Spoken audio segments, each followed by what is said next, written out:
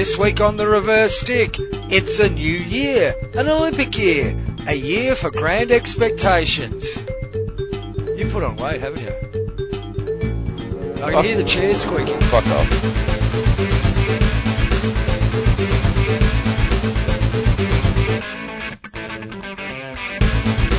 Yes, we're back. It's The Reverse Stick, the global hockey podcast. You kick off with fat jibes. Come on.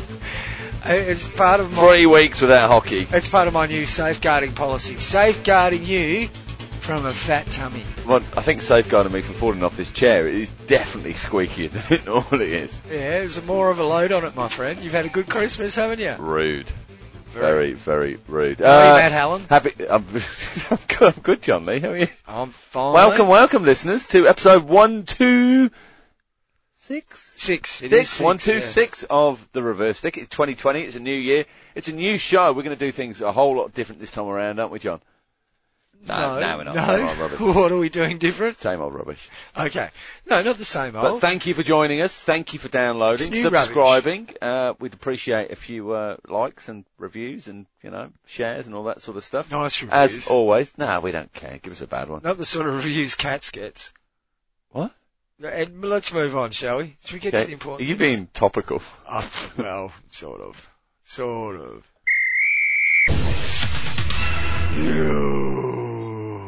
What's going on? Well, nothing has been. It's been Christmas. There's been lots of indoor hockey going on. Lots of club indoor hockey and stuff. Yeah. Apparently there was an AGM or there was some sort of meeting. The Asian Federation held some sort of meeting. Nothing. Executive board meeting on Christmas Eve. Yeah, I haven't heard anything about what they discussed. There's a couple of photos popped out of that one. Yeah. But, interesting to see what happens there. Watch this it was space. A five-sided conversation. Five-sided conversation. So nothing's really. What have you got that's been happening as far as hockey on the field goes? I've got heaps of stuff, mate. Hang on, have a listen. I've actually done some research. Yeah, 1, 2, 3 pages. We'll have opportunity to bore the hell out of you. Alan has done research with that later on. We have got a great interview coming up as well. We do. Just left the studio now. We're about face on it, but Alec Rasmussen from Field Hockey Label joined us. You're very short one. Looking very. I'm now wearing the Field Hockey Label shorts and shirt that you'll find out all about coming up in the show. When I walked into the studio earlier on, though, John, what was I wearing? TRS shirt. And what were you wearing? TRS shirt. Yeah, cool kids. Team TRS. Hashtag Loho Po. The cool kids hanging out. Huh? Let's get to the news, shall we? Some kind of what? It's all upcoming news. Telepathy. Yeah. Okay. Telepathetic. Very. Coming up stuff, because that's what it's all about tonight, as far as the news goes. Things that are coming up, and you know what? The big thing, of course, is the Olympic Games, Matt. This year. In Tokyo. First time since 1956, isn't it? No, 56 was in Melbourne. 60 was Tokyo. 60, that's what I said. You're not Australian yet. You're saying 56 games was in Tokyo, my friend. Oh, Gee. Oh, the hockey tournament for the 2020 Olympics gets underway on the 25th of July. That's a Saturday. It finishes up with the men's final, which will be on, let me see, that's the men's schedule. It'll be on the Thursday, the 6th of August at 7 p.m, the gold medal match. For the men, local Japanese time, and for the women, their gold medal game will be on Friday, the 7th of August. Now, you might just want to fast forward 7 p.m. Fast forward 25 minutes in the podcast, because John's going to take us through every single international fixture between then and now. John, take it away. No, I'm not. I was just going to go through the pools quickly. Pool A for the men is Australia, Argentina, India, Spain, New Zealand, and Japan. And Pool B, Belgium, Netherlands, Germany, Great Britain, Canada, and South Africa. The pools for the women, Pool A is Netherlands, Germany, Great Britain, Ireland, India, South Africa, and Pool B is Australia, Argentina, New Zealand, Spain, China, and Japan. And you can get tickets if you go to the hockey FIH website and find the hockey FIH.ch. FIH.ch. There's links there to the fixtures, the gift of hockey, and you can find out travel details and ticket details there, and if you can, get there. Go. And Olympic Games. Fabulous. And if you want a hockey gift, just, you handed some out in the last show, John. Would you like one? You can have Friday. No, I've got mine. Thanks very much. I'll tell you what, let's just pick out a random Patreon, John O'Shea. Give John a gift there. I'd say he can have a semi-final on the 5th of August for the, women. Either one, they're not. Can you tell us the teams in that one? No, not yet. If I could, I wouldn't. I'd have money on it. Can I give it to you? Go on. Australia, Netherlands. Oh, Australia, Netherlands. For the women. All right, and one more for another pools, another top tier Patreon subscriber, Gavin Lee. What does Gav get? I'd have to think about that one because I'll be speaking to him tomorrow. Well, Keely's already received one. What's Gav going to get? Well, Indonesia sadly is not in the Olympic tournament this time around, and okay. that would have been near neighbour maybe. Oh well, Japan. Okay, give me a Japan game. Japan. Oh, Japan versus Spain. Gigi versus my brother. Yeah, well, that's on Saturday, the 1st of August at 10 a.m. That's on the South Pitch. That's just one of the gifts that you receive as a Patreon subscriber. You too can subscribe to our Patreon account. Go to patreon.com/The Reverse Stick. Any support would be greatly appreciated. The reason I brought up the Olympics first is because it is a special year for hockey, an Olympic year, and everything else that is going on before Saturday, July 25th is geared towards this as far as those 16 nations. Regardless of the tournament. Regardless of whatever else is happening in the hockey world, and even the nations outside that didn't make it to the Olympics, hockey is still revolving around the Olympics for them in a funny way. Let's get to the Pro League, Matt, because that's the first big thing that's kicking off. And guess what? It's only, as we speak, 2 days away. I know. I couldn't believe the tweet that came out. Again, 2 days. Oh, geez, it was only 10 days ago. Yeah. Or at least 3 days ago. I've lost 5 days somewhere. And guess who's kicking it off, Matt? Netherlands and China. In Shenzhen. At the Wujin Hockey Stadium. I was just guessing. 2 p.m. Chinese time, so that's +8. I see the Netherlands have been in Singapore for a few days, and lots going on there. Pollutionising.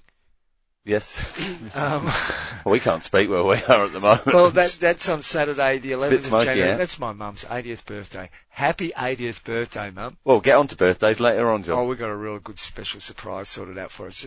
I can talk about it here because she doesn't listen to the podcast. It's not FIH aren't doing a tweet, are they? I bet they will. If I let go the secret of my mum's surprise 80th birthday gathering on Sunday, that she still hasn't tweeted is going to happen, or the fact that her sister's flying over from Sydney to surprise her on Saturday morning. Beautiful. Is Mum's on Twitter still?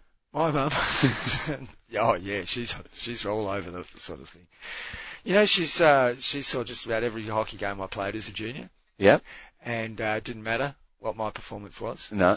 Oh, I thought you played well today, John. Bless. That's the sort of mum she is. And she still cleans your undies for you now, doesn't she? No, she doesn't, although I can't let her go near the bedroom because she starts folding things and putting them away and it drives me. I know. This is Lee mad. Embarrassing when it would happen with that prophylactic that was on the Mate, we're too old to need to worry about that sort of thing these days, my friend. Okay, yes, that's the women get underway. It's the Netherlands and China. And of course, the way the Pro League is working this year is instead of it being home and away like it last year, you still play each team twice, but it's on a home basis. Yeah. So next year, China will be playing the Netherlands in the Netherlands, but this year they're playing the back-to-back games on the 11th and 12th of January at 2 p.m. local time in China, which is good for us, Matt, because we're both +8 GMT, so that'll be 2 p.m. in the afternoon for us. Thank you for that. And good for us. Hope it's good for you.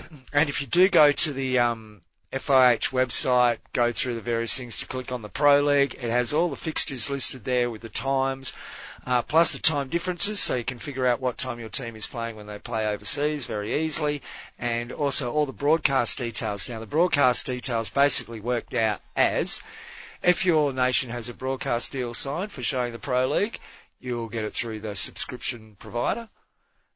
If not, if there's no TV deal for your area, then it will be on FIH.live.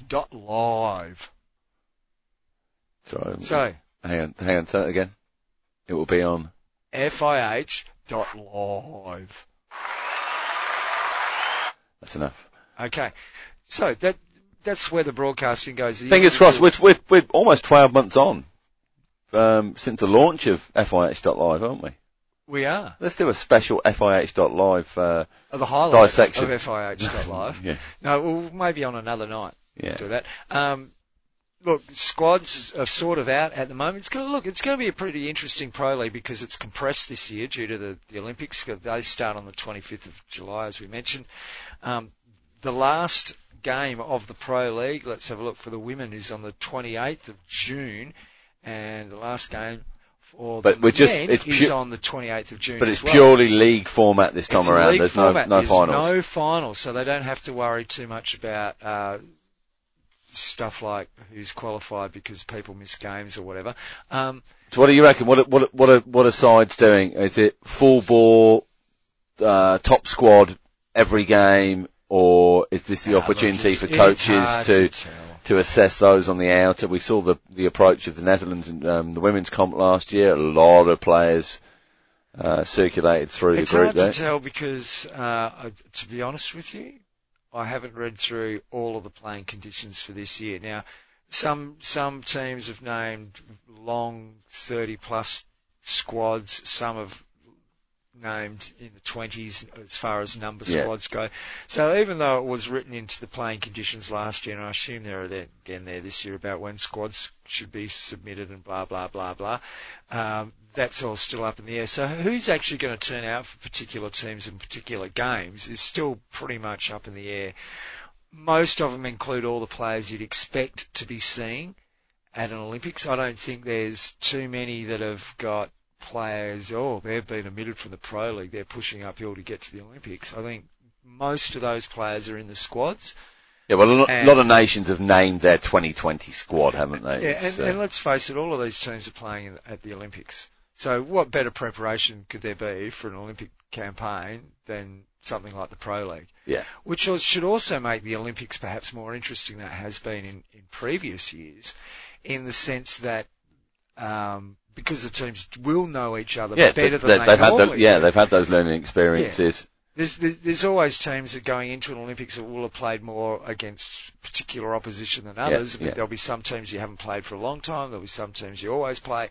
But this way around, the best teams will have some idea about who they're going to be facing up in. Now, how particular coaches and what their expectations are and national associations for their performance in the Pro League, that'll be interesting to see if there's any discernible influence going on there. And you'll only know that on game day when you start looking through squads and that sort of thing. All we've got at the moment is a list of names.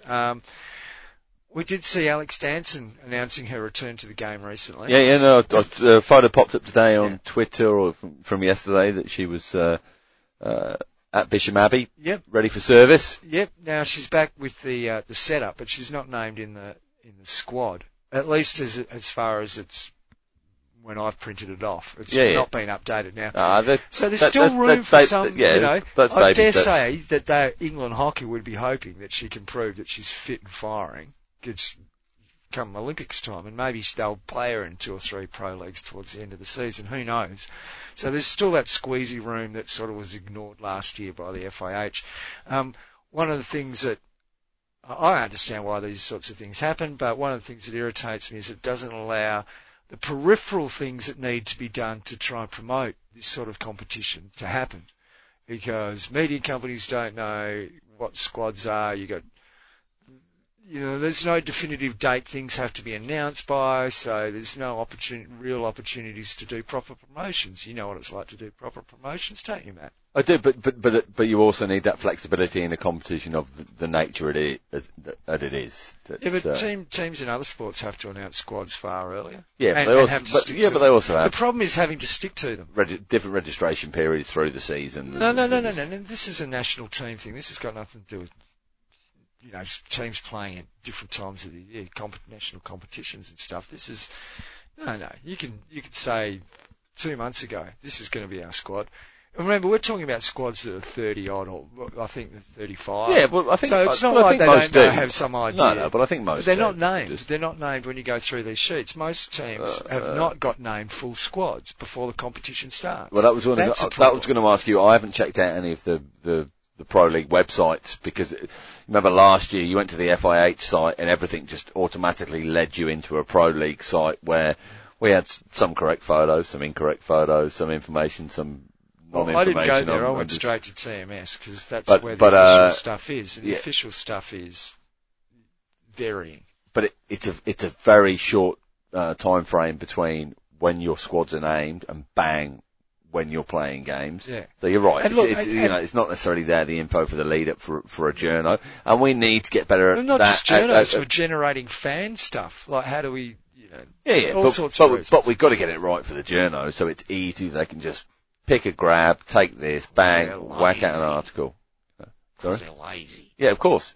Yeah. And we'll talk more about lazy social media stuff later on. And it is a compressed format, slightly, no finals, but because of the Olympics, they've had to start early. The early start date sucks, let's face it. It shouldn't be starting this early normally. Yeah. But it's going to have to, because of the Olympic year, we all get that.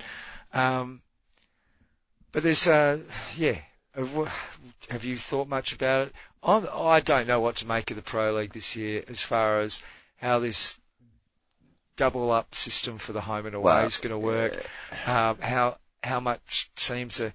I mean, no team wants to go into an Olympic campaign on a losing streak. You don't want to finish ninth in this competition having won one game, but at the same time, you don't want to be burning it all before you get there. It depends what the learnings are for the squad out of it. You know, the Olympics are almost a final for the Pro League. Yeah. I struggle to see the teams that are playing in the Pro League ain't about any influence on the competition. But the difference between finishing 5th and 9th, it's not about the financial implication, is it? It's not about the prize money that you're going to get in the difference there. So if you're finishing 5th, you might as well finish 9th and get yourself into a position where it's the case to present better at the Olympics. But as a coach, you don't want your players in that mindset. You don't. Of course, no. You want to win every single game of hockey you play. And then go into the Olympics and win every single game there, and then win every other game for the rest of your lives. Yeah, but it looks like the competition is far more compressed than it was last year. But I like that. I like the fact that the hockey's a bit more spread out. But have we got every weekend hockey being played? That's what. Look, don't take us through every day, but that was some of the frustration we had last year, was the sporadic nature of some of the fixturing, and it's important for the hockey lovers. We've got a break in April. Potential hockey Easter, lovers, isn't it? When's Easter? Yeah, 10th is Good Friday, April the 10th. Okay, there's a game on April the 11th, and there's nothing for another 2 weeks. Well, that's EHL on that weekend. Yeah, so that would be, understandable, but it's basically a far more compressed competition than last year. I look forward to that. We'll be talking more about the Pro League once it kicks up underway. So is it just one game at the weekend, and that's the only? There's 2 games, but they're both in China, the Netherlands China games. So right, okay, of course, back to back, Saturday and Sunday, and then the next game for the women will be on the 24th of January. That will be the USA Netherlands. But once again, though, are we damaging our sport again by doing this back to back? We had it with the Olympic qualifiers. Why not have a day's rest in between? Well, some of the games Friday night, Sunday afternoon. No, they're all back to back games. Oh well, I can understand that, Matt. That's about saving money. Yeah, but is it about presenting our sport in the best possible way? Look, they're already saving the money by halving the air travel with having the double home away things. Yeah, but look, you can't tell. It'll be at the end of it. I thought after the Olympic qualifiers that there seemed to be a definite advantage to the home team, because in a lot of the games, the away team was able to go pretty much with them. They might have lost, but they were able to stick around and be within striking distance. Whereas in the second game, they were getting blown away. Now, that wasn't every game, and we saw some stark contrasts to that. No, however, and the proviso with that is the home team was the higher ranked team in every case. So there's some sort of expectation that would happen. It'd be interesting in this scenario where teams aren't necessarily playing at home because they're higher ranked, and how that works. Would you expect perhaps the Netherlands to win both those games against China? Yes, you would. Yeah. On paper, on everything. Yeah. Now they took them close last year though in the game that the Netherlands played in China. Now. No, didn't they get a win there? Wasn't it a 2-1 win for China? No, they beat Germany. I think they just lost or they drew with the Netherlands. Right. Yeah. But yeah, they had an upset win towards the end though, didn't they? Yes. We'll just have to wait and see how all that sort of stuff plays out in a slightly different format and a different weighting to the ways teams are playing each other. Yeah. But it was a worrying trend, whether that trend continues. That's what's going on there. Let's also, wait a sec, let's play a sting first. Oh, whoops. That's one day in time, that's appropriate. We'll get, the problem, we're not around the desk enough, John. We're not podcasting enough. You think? Hello, I'm Nick Irvin, and you're listening to The Reverse Stick, the Global Hockey Podcast. Yes, thank you, Nick. We'll be listening to you very soon. Euro's coming up and whatnot. One thing that is coming up very, very shortly, though, is the Euro indoor stuff, Matt. Indeed. The national Euro indoor stuff. There's plenty of club stuff happening at the moment all over. International, yeah. I've got a bit of a rundown on some of the indoor stuff in Europe. Go for it. We'll do it separate. Well, let's go. The men's championship kicks off the Euro hockey indoors on the 17th of January. Europe indoor. Oh, no, Europe indoor. 17th to the 19th in Berlin. This is the top league of Euro indoor hockey. Two pools will be playing for the right to call themselves Euro indoor hockey champions. Pool A, Austria, Poland, Russia and Ukraine. Oh, that'd be a derby, wouldn't it? Russia and Ukraine. Derby. Pool B would be Belgium. Belgians. The Belgians. Yeah. The Czech Republic, Germany and the Netherlands. So that'll be Pool B, and those teams will be in Berlin. And they're playing all the other divisions this year at the same time. Remember in previous years they've had Division 2 in different places. They haven't been different places, but at different times. It might be a different So it's weekend. all on the same weekend? All on the same weekend. Division or Championship 2 will be taking place in... Yeah, carry on. In Lucerne in Switzerland. Once again the 17th and 19th. Lucerne. Apparently it's a good place. Lucerne. Pool A, Croatia, Italy, Slovakia and Switzerland. You're right, mate? Pool B is Belarus, Denmark, Portugal and Turkey. Now both of those competitions will have those two pool systems going and then a traditional crossover for the finals and a grand final so they can name a grand final champion winner. Division 1 and 2. Have you mentioned England yet? No, Division 3. Are they allowed to play there still? Don't know. They're not listed. Division 3 is, or Championship 3 in Santander in Spain from the 17th to the 19th will involve Ireland, Scotland, Slovenia, Spain and Wales. You can bank on some good games there. You can. Bank of Wales or Bank of Scotland? Bank of Ireland. Santander. Oh. Anyway, go on. I thought you were going to say the Bank of Slovenia. And in that competition, they're going to play it's only 5 teams, so third versus fourth will play, and then first and second will play off for the title. Remembering, of course, that in these competitions, finishing bottom is bad because you'll get relegated, and finishing top is good because you'll be promoted. Unless, of course, you win the Euro Indoor Hockey Championship, where you just get a big trophy and get to have a big party. That'd be great, wouldn't it? Yeah, big party. Big party. Euro Hockey Indoor Championship 2020 for women, Matt. That'll get underway, not this next weekend after on Capitan and Capitan. 24 Unless you're listening in 2027 and it's happened a long, long time ago. Yes. In Minsk. That's where the number 1 league is going, the Euro Hockey for women. Indoor hockey, that is. Minsk in Belarus. Pool A, Belgium. Czech Republic, the Belgians and Czechs again. Germany. Are they not Czechia yet? I'm sure they're Czechia. No, it says Czech Republic. We've had this argument. The Belgians will always be the Belgians. Germany and Ukraine, Belgium and Czech Republic. That's Pool A. Oh, we're on fire this early on in the year, Matt. Pool B, Austria, Belarus, Netherlands, Switzerland. Once again, crossovers with a grand final will be played between those teams there for the championship crown. Indoor Championship 2 for women will be played at Sveti Ivan Zelina in Croatia. I reckon you've said that about 50 times since we started the podcast. Yeah. And you've almost got it right, yeah. Sveti Ivan Zelina. No. Okay. All right. Go back 30 seconds for a correct pronunciation. Just the one pool going on here, Matt, and it's going to be Croatia, Lithuania, Poland, Russia, Scotland, Turkey, Wales. They're all playing in Championship 2, and there's a final, but no finals as such. So first and second will play off against each other after a round robin.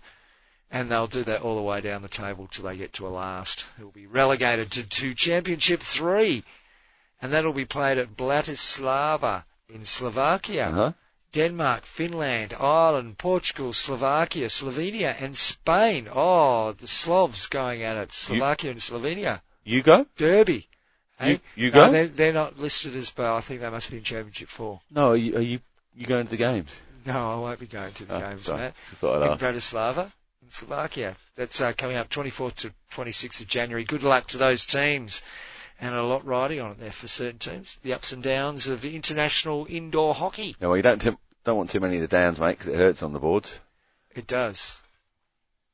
Anyway, that's what's going on in the Euro indoor hockey. We'll fantastic. keep an eye on that and see who's crowned, who goes up, who I goes reckon down. there's a very good chance that you'll be able to head to eurohockeytv.org or one of the associated European Hockey Association sites, and there'll be live streaming happening.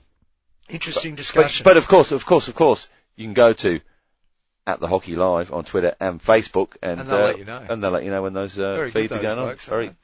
That bloke. Good. Is it a bloke? Well, yeah. Well, I don't know. Gender X, I believe. Gender X. Yeah. Okay. Interesting discussion point potentially, Matt.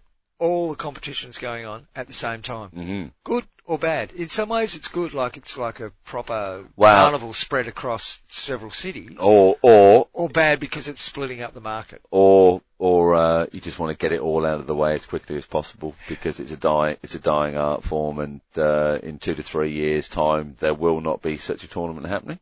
Because it'll be fives. Well, no, it'll be a hybrid. Well, the vision, as we know, as we've heard from Thierry Ville, is the vision will be within 2 to 3 years some kind of hybrid format between fives and indoor hockey. So, win them while you can, because they won't be around much longer. Will there be charging points for it?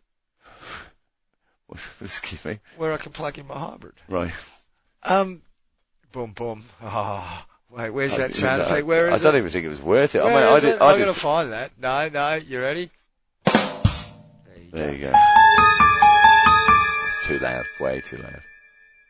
Okay, well, we brought up that discussion point and that was discussed. So that's what's happening there, Indoor Pro League. Everything's a bit everything's a bit compressed and moved around and...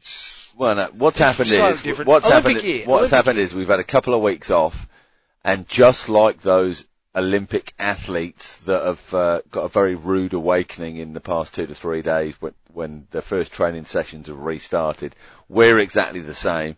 We're bunnies in the headlight. Oh shit, 2020 is already happening.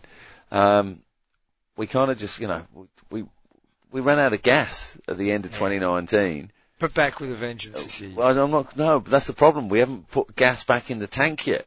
I think you've been putting a lot of gas in the tank over the last couple of weeks, mate. Squeak, squeak.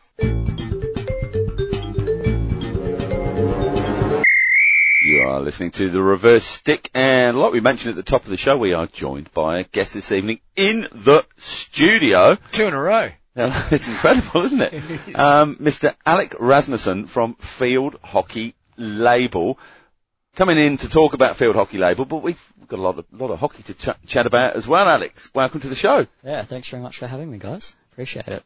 Now, we'll get onto the gear in a short while. Have a little rustle here. Yes. There's a little, Looking forward to that. Nice little bag for us to open up there. As we always like to do, with our guests, we like to find out your hockey history and where does it all start. When did you start playing the game?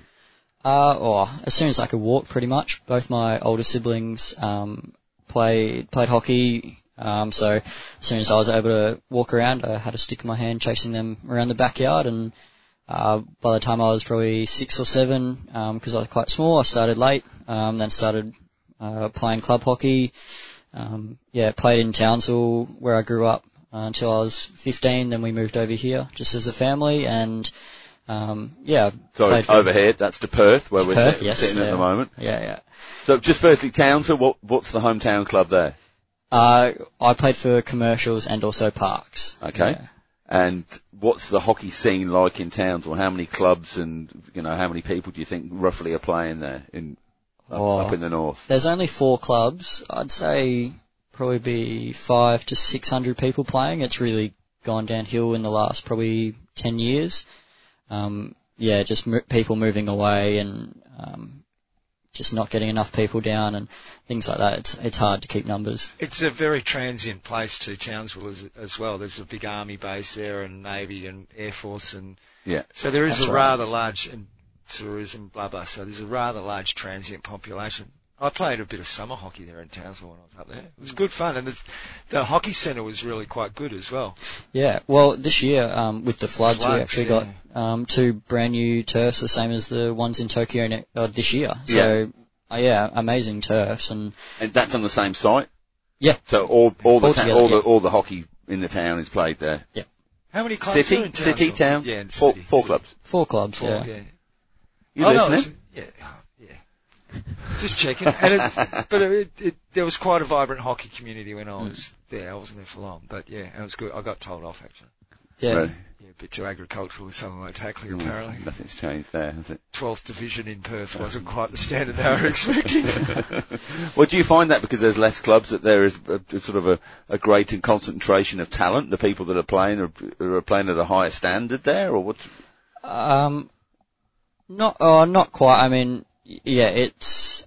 I guess you get that. I guess you get the mix of the younger players being forced to play with the more senior players, and so as soon as you show a bit of talent, then you're going to get pushed up and through. So you may develop a bit quicker, within that system if you're. That's right. Of that ilk. Yeah, if you've got the talent there from a young age, speaking 13, 14, 15, you're looking to play 1s and 2s from that sort of age group. And then, you sort of get recognised a lot earlier in Queensland teams because of that exposure, for sure.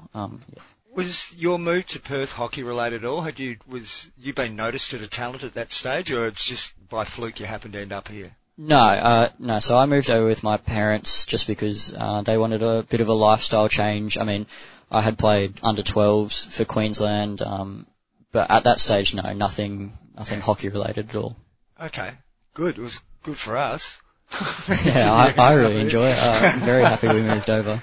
So, and you've been with the same club ever since, or as you've got older, you've had to change clubs to find opportunity at all, or? No. I went to Hale School, luckily, and yeah. I went to Wesley, so the old school rivalry's going on there. Tune out now if you're not in Western Australia. Even in Perth. Go on, Alex. Sorry. Yeah, no. So Hale School, played for Hale Club. Just all my friends were there and everything like that, and I've just stayed there, and we've just always had a really good group, and a lot of the guys I play with and have always played with have been around my age group, so it's just been a really great group to be a part of. Now, you haven't only played hockey here in Perth, though. You played a bit overseas as well? Yeah, I've been very fortunate. I've played for Australia a couple of times. I went to the Youth Olympics in Nanjing. We'll come back to that in a minute. But just very casually rolled that off. Did you? I played for Australia a couple of times. We'll get back to that. Very fortunate, yeah. But I also played club hockey over in Belgium as well for Royal Daring for a season, and that was excellent. Really good opportunity. Well, and how did you find the whole European side of club hockey? Was it any essentially different than playing at Hale? Apart from the fact they speak a different language, of course. Yeah, that was certainly a hard part. They take it a lot Belgium, more. they speak 3 different languages, don't they? Yeah. Probably. Yeah. No, they take it a lot more seriously, for sure. It's a lot more professional environment, I'd say. Down through the grades? Yeah, mostly in the top grade, really. They're very passionate. That's probably the biggest thing, is right through the grades. They're so passionate about their hockey. No matter what grade they're playing, they stick around, they watch the first teams play, they stay after the games for hours drinking. Here's a question for you then. So from experiencing that perfect for him. Yeah, thank you. For looking in that environment to get as many potential club members around you that aren't off playing a game at another time somewhere or involved in some other kind of activity that they can get a focus on watching their ones team. When is the optimum time? When do people in Belgium go and watch their ones hockey when their time isn't taken up doing other club things or playing games themselves? Yeah, so they all play Sundays. The top divisions play Sundays. The women's are always like 12:30, 1 o'clock, and the men are always 2:30, 3 o'clock in the afternoon. Every Sunday? Every Sunday. So are there club games fixtured at those times, or are all club games on a Saturday in Belgium? Only the top flight games are on the Sundays. Every other grade, juniors, 2s, 3s, 4s, as many grades as you can go down, is either played Saturday or it's Sunday mornings or it's Sunday late afternoons. There's no other games except for the ones of the grades. Standalone fixtures, essentially. Yes, that's no right. competition. Yeah, I didn't. What an amazing idea! I didn't know that. And I've been looking at fixtures for our club over the past few days and about optimising opportunities for other club members to go and watch, basically not having an excuse not to be there. And when is the best time to do that? Now, Sundays, we don't think it's a great day because we want to get as much money over the bar as possible, and people have got to work on a Monday morning. That's exactly right. I'm thinking 6 o'clock, 5:30. On a Saturday? Yeah. Maybe even 5, although if you've got a late game away, you're probably not going to get back in time for the start. I like the idea. 5:15, yeah, but 5:15, there's the time to start. That would be fine if every home game was on at that time, and it was agreed that was when it was going to happen. But it's not going to happen, is it? Because there are so many turf teams within our particular area that have got to play at all sorts of hours. All we need to do is lock those 3 blokes in the house with a carton of beer, Matt. That's how to fix these problems. Right, now let's move on, shall we? Let's get back to Alex, because that's why we got him in. So Alex, a couple of times for Australia, and of course Nanjing Youth Olympic Games, gold medal winner. Where's the applause button, John? Oh, jeez, you have to use the technology. Keep going. Keep going. I'm going to press. I've just gone past it now. Hang on. Youth Olympic Games gold medal winner. There we go. Thanks. The crowd are terrible sometimes in here. Well, congratulations, and fantastic to head over there. Now, that was the first time Hockey Fives was introduced to, in any format, I guess, wasn't it? No, they'd had test events, other events, but that was certainly the first Olympic event, wasn't it? Yeah. Youth Olympics. So, had you played hockey in China before? No. That was an interesting experience. It was just quite humid and hot. That really only. You're a Townsville boy. That would have been nothing. I was at home. Yeah, it was great. Yeah. Did you get much of a briefing on what the environment was going to be like? What happened in the lead up to you jumping on a plane? Not quite around the environment. I mean, there was a quick briefing about obviously what to expect of the humidity, the heat, the pollution over there, not being outside for too long, all that sort of thing. But no, most of it was focused around hockey. You've got to be out there for 60 minutes, don't you? Oh, not Hockey Fives, mate. Oh, 25. No, I don't know. Alec, how long's the game of Hockey Fives? It was 3 periods of 10 minutes. There we go, 30 minutes, folks. That's what we played. Oh, we play for longer on our competition on Tuesday nights. 50 minutes with a 5-minute break. Yeah. Small, John, stop trying to compare the 5 that we play in the summer competition with the hot new thing, Hockey Fives. So were you part of programs, Alex, before that, through Hockey Australia programs and stuff? How did you get into that team, that environment, or be able to selected for that tournament? It was picked from our national championships, under 18s. Okay. Yeah, and they basically just had a camp in the middle of the under 18s tournament for the kind of identified athletes, and that was a bit of a selection process. And after that was pretty much it. That's how it was picked, and other than that, it's just been the youth programs and the national junior squads. That was it. Looking back now, do you think that they picked players with particular skill sets specifically for Hockey Fives? Would you say that was part, or were they just, these are the 5 guys we should give this opportunity to at the moment? I'm interested to see if, you think that there's some sort of prototype for a Hockey Fives player that might be different from a Hockey 11s player, I suppose. I think so, for sure, yeah.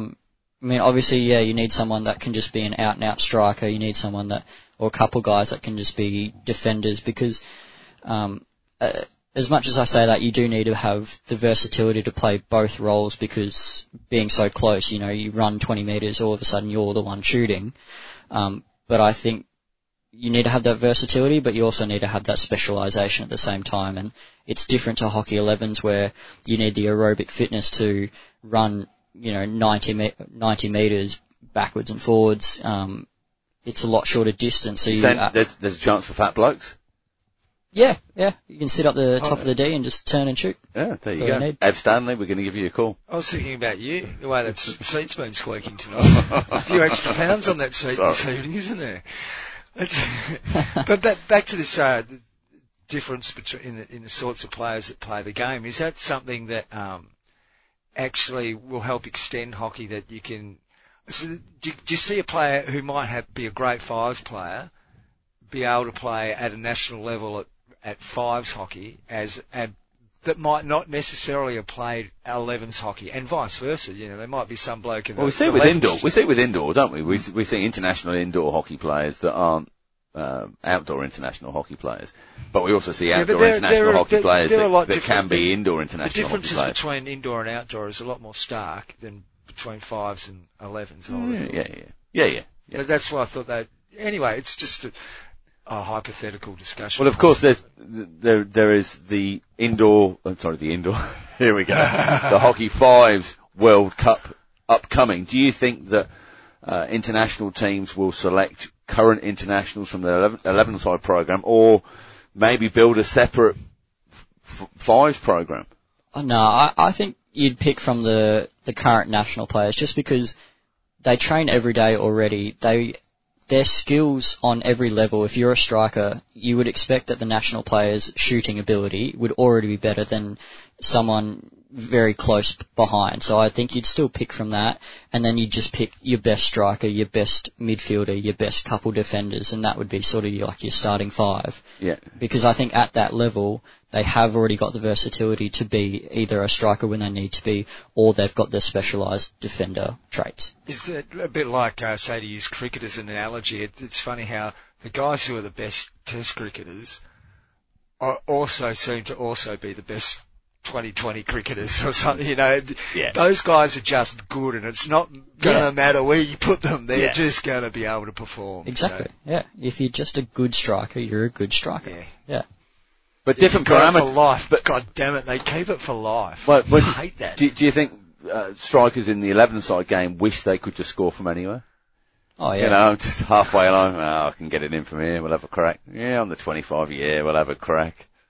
Yeah, what do you make of that rule? Just quietly, someone who's played it. I mean, there's a lot of people that think it's dangerous. Hockey Fives, in Hockey Fives, score from anywhere. Is that the rule you guys played under? Yep. And is it, I see we play the same rule in the competition that Matt runs.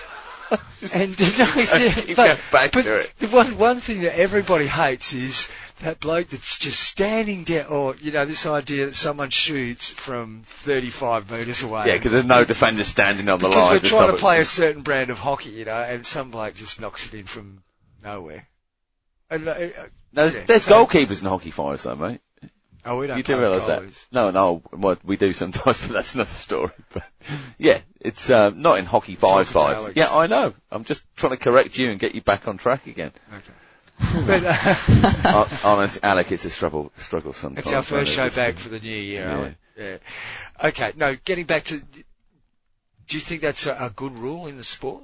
Should it be adopted further, or do you like the idea of having a D and perhaps a bit more creativity or technical skill involved in taking on a shot. Not trying to push you in any particular direction at all. I think at the top level, certainly that's a really exciting way to grow the game, because they've already got the skill set to shoot low or keep it safer. I don't think it's something that should be adopted lower down the grades the further you go down, just because of, if you shoot from anywhere, you spray it, 2 meters left or right, you're looking at hitting someone in the head or anything like that. It just becomes much more dangerous, and obviously the risk is there at the top level because they can hit it so hard, but I think a lot more you see common sense prevails in the way that people will just get out of the way if someone's lining up and things like that. So, but you do need that skill to get out of the way as well, the awareness. So to know, further down the grades, potentially problematic. I think it's a great spectator sport, but not something that should be adopted across the board, if that makes sense. Yeah. That's a good way to put it. Well, we did. We were told this promise, or it was suggested by the FIH that we'd be taking hockey fives to city centres all around the world, and taking it into a different environment, so we could expect to see, I don't know, alongside London Bridge or in the middle of the Colosseum in Rome. And we've certainly seen the technology happen with the Polytan. Put a turf anywhere in the UK. Do you think that's, could be something that might benefit the game to put that shortened format out?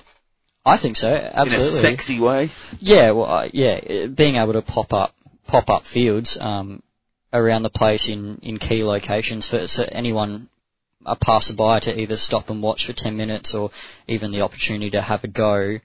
You get an extra however many people watching or trying the sport. You definitely, the way that the sport is played, you'll get more people intrigued in it. Yeah. That's often one of the issues we have with our game, though, is that the people that actually watch the game are the people that play the game. Yeah. And we've got so many people that play the game that just don't watch the game, either at club level, international level, at all.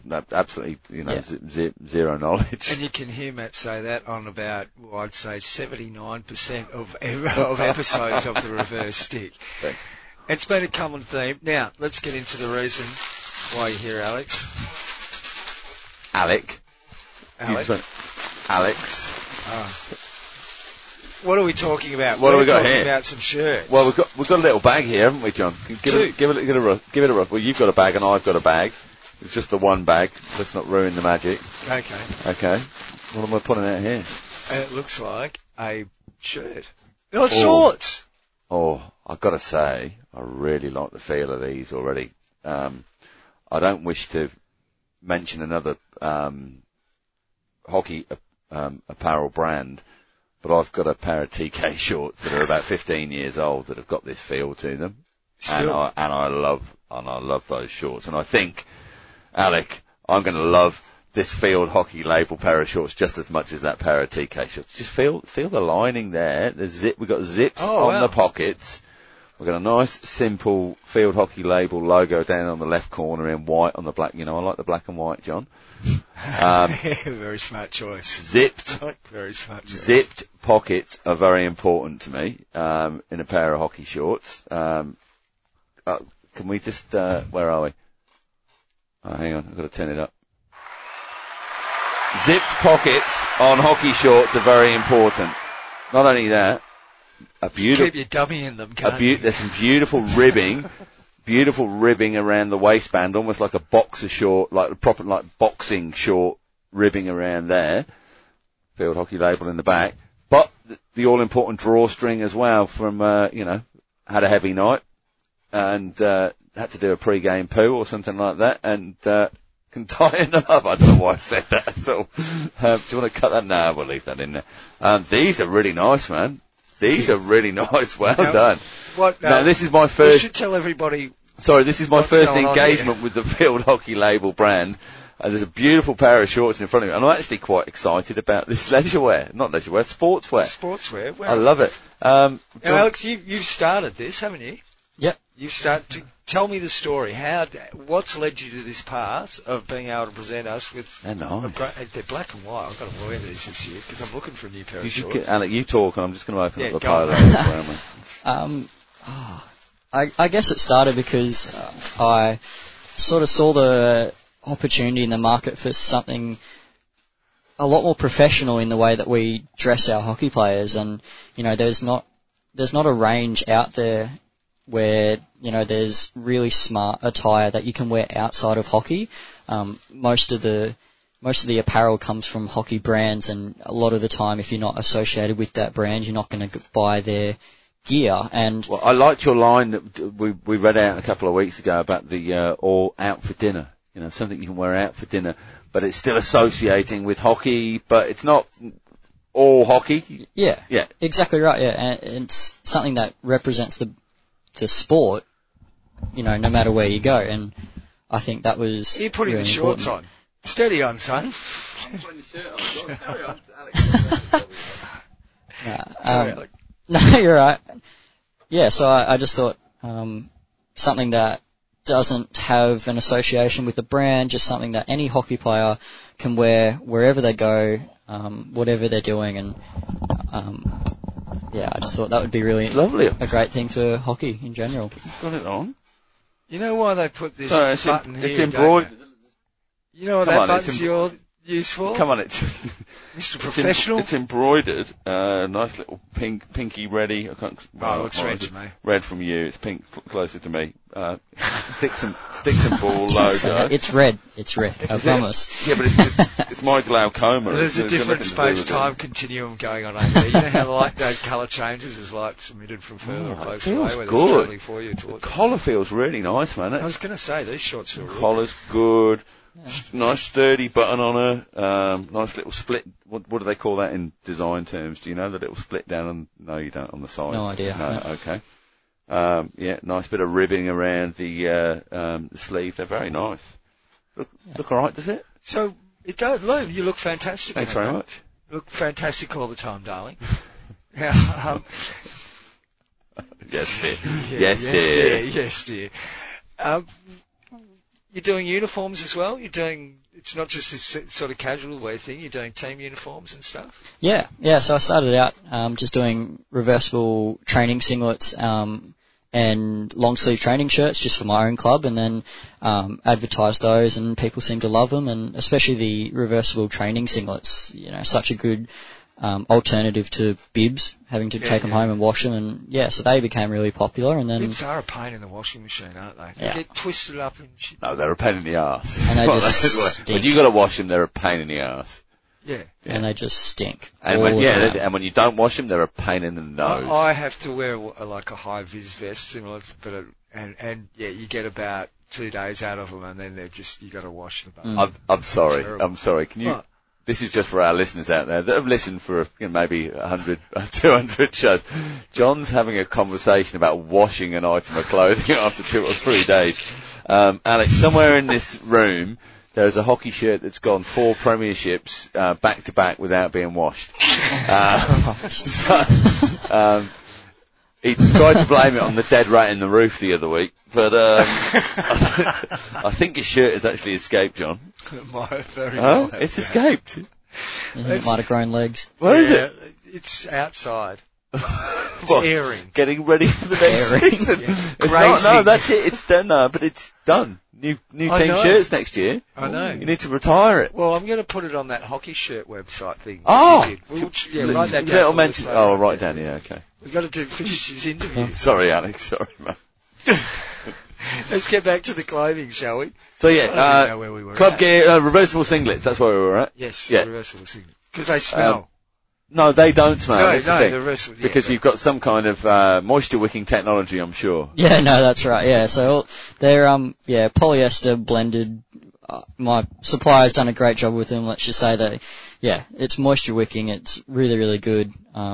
The whole idea of reversible is excellent. So you had the idea for this, and you had to go out and source a manufacturer, or like you said, your supplier. How difficult was that for you? And did you go through dozens and dozens of people? How long was it, the process? Funnily enough, it didn't take very long at all. I got very, very lucky in finding my supplier. I was in Belgium at the time, sorting all this out, and he happened to be in Milan, and we ended up meeting in Paris for our business meeting, and we went through all the clothing, and he showed me what he can do and things like that, and he's just ended up being a really, really excellent supplier, very good communicator, really excellent quality gear, just very flexible with all the instructions and designs and things like that. Milan, Paris, you know all the right fashion spots to be hitting, don't you? So it's very spiky. Look at this guy. It feels good. Do I look younger? You haven't looked this good since your wedding day. Look at that. Well, no, let's be fair. No, with the Churchy Thames Valley shirt on a couple of weeks ago, looked pretty good in those ones. I love it, Alec. It's really, and this is one of my frustrations is locally here in Australia we go for the sublimated dye, easy answer for any shirt. Let's just get sublimated dye, cut, pattern, bang, and I miss proper hockey gear, and that's something that I had growing up in Europe. Club shirts were club shirts. I've still got 2 shirts that I wear for summer hockey that were my club shirts in the UK 22 years ago, and they're still fine. The sublimated dye stuff, it runs, it just pills, it's just rubbish. It's this is some proper quality gear. Very happy. It's got a European feel to it, John. He knows a lot more about fashion stuff than I. They look good. And that's all you need. Yeah, look, and the shorts feel.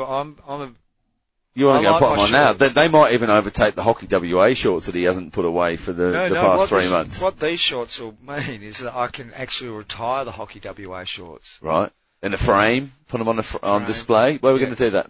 Local civic centre? No, I'm a library somewhere, perhaps primary schools. Well, they could share it around the primary schools in the local area, couldn't they? Anywhere within 6 Ks of your birth, they get it for a week apiece. I think they should all get, and all the little kiddies can get a little tiny book of John's Book of Hockey. Yeah, and as a reward, you won't go and visit the schools.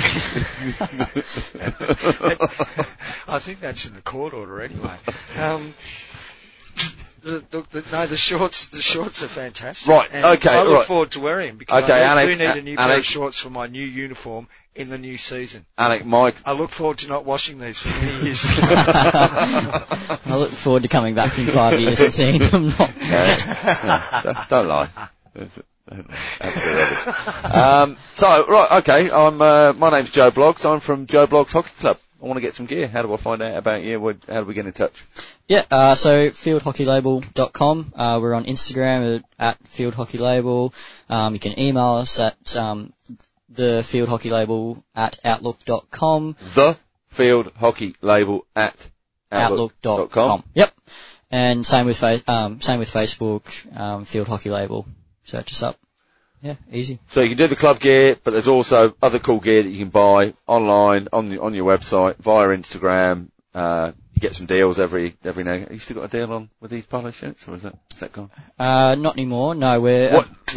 Just wait, folks, because there's a next deal is coming very, very soon. Yeah, I was about to say there's a deal coming next week with the reversible singlets. We're going to do 15% off until the 10th of February. So as everyone's starting to kick into pre-season again, get onto reversible singlets. Use the special code, the reverse stick. Yeah. Is there a special code? I don't know, I just made that up. Okay. That's the sort of thing they do on podcasts, though, isn't it? Make stuff up. Yeah. Squarespace. Anyway. I don't know what you're talking about. That sounds like technology. No, see, John appears regularly on 3 podcasts, hasn't listened to one in his life. So don't feel bad out there, ladies and gentlemen, if you don't subscribe and just pick up the old one. I'm talking to you, Morris. Online, you've got to wait for the link to click on it. It's fine. John's never listened to a podcast. How did you know? Rolling Stones. Oh yeah, plenty of that. Oh, look at that. He's getting the call now.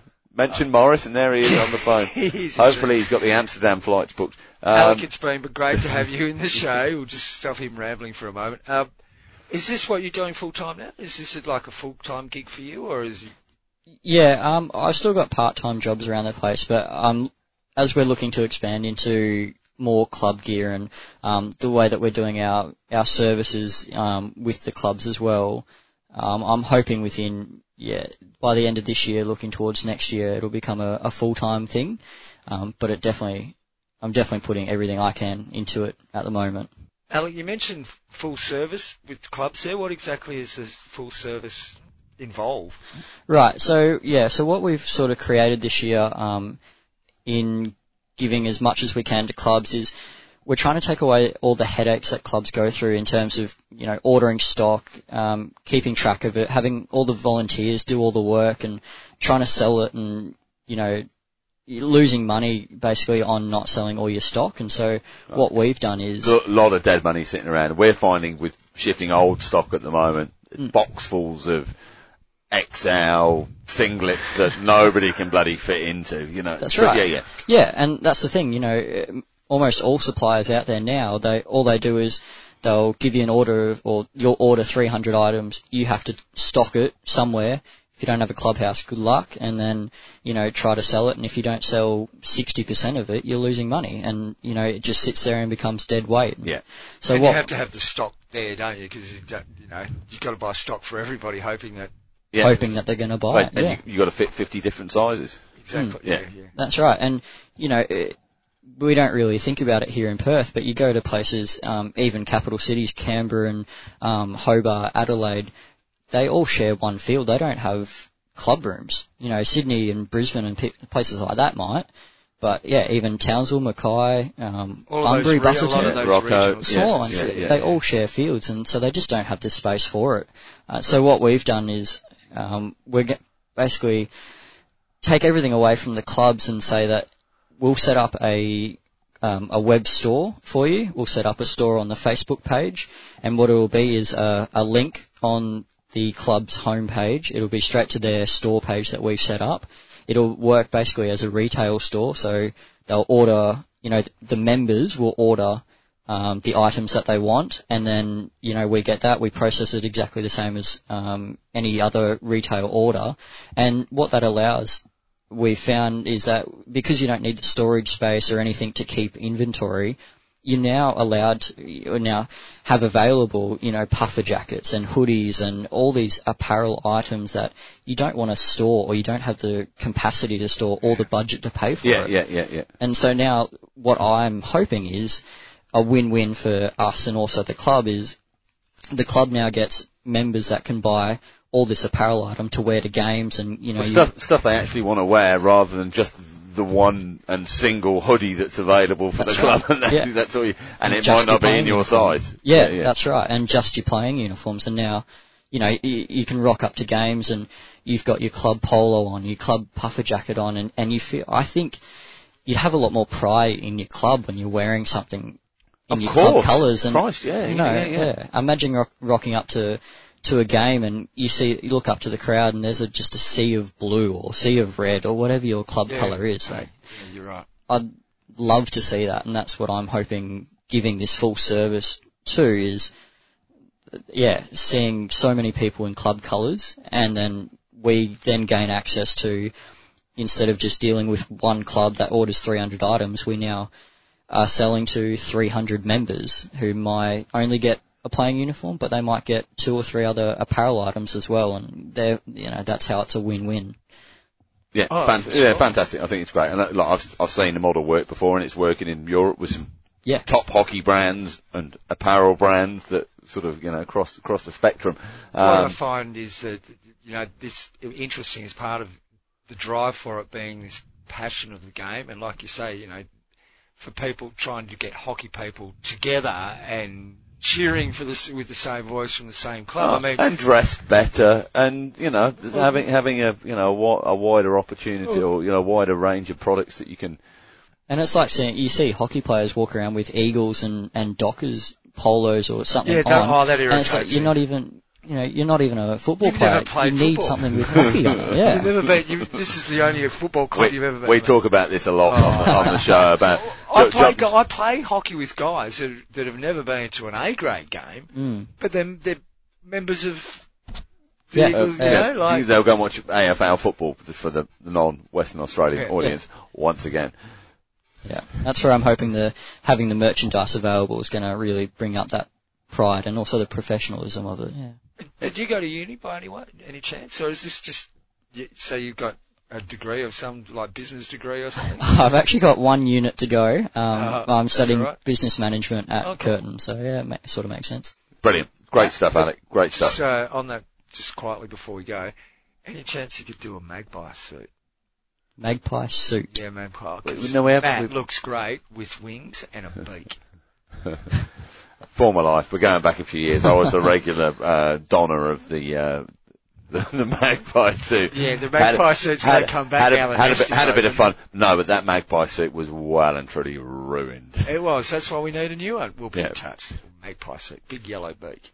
We could certainly get something pretty special out there for you. Yeah, thanks very much. Can we do something like this?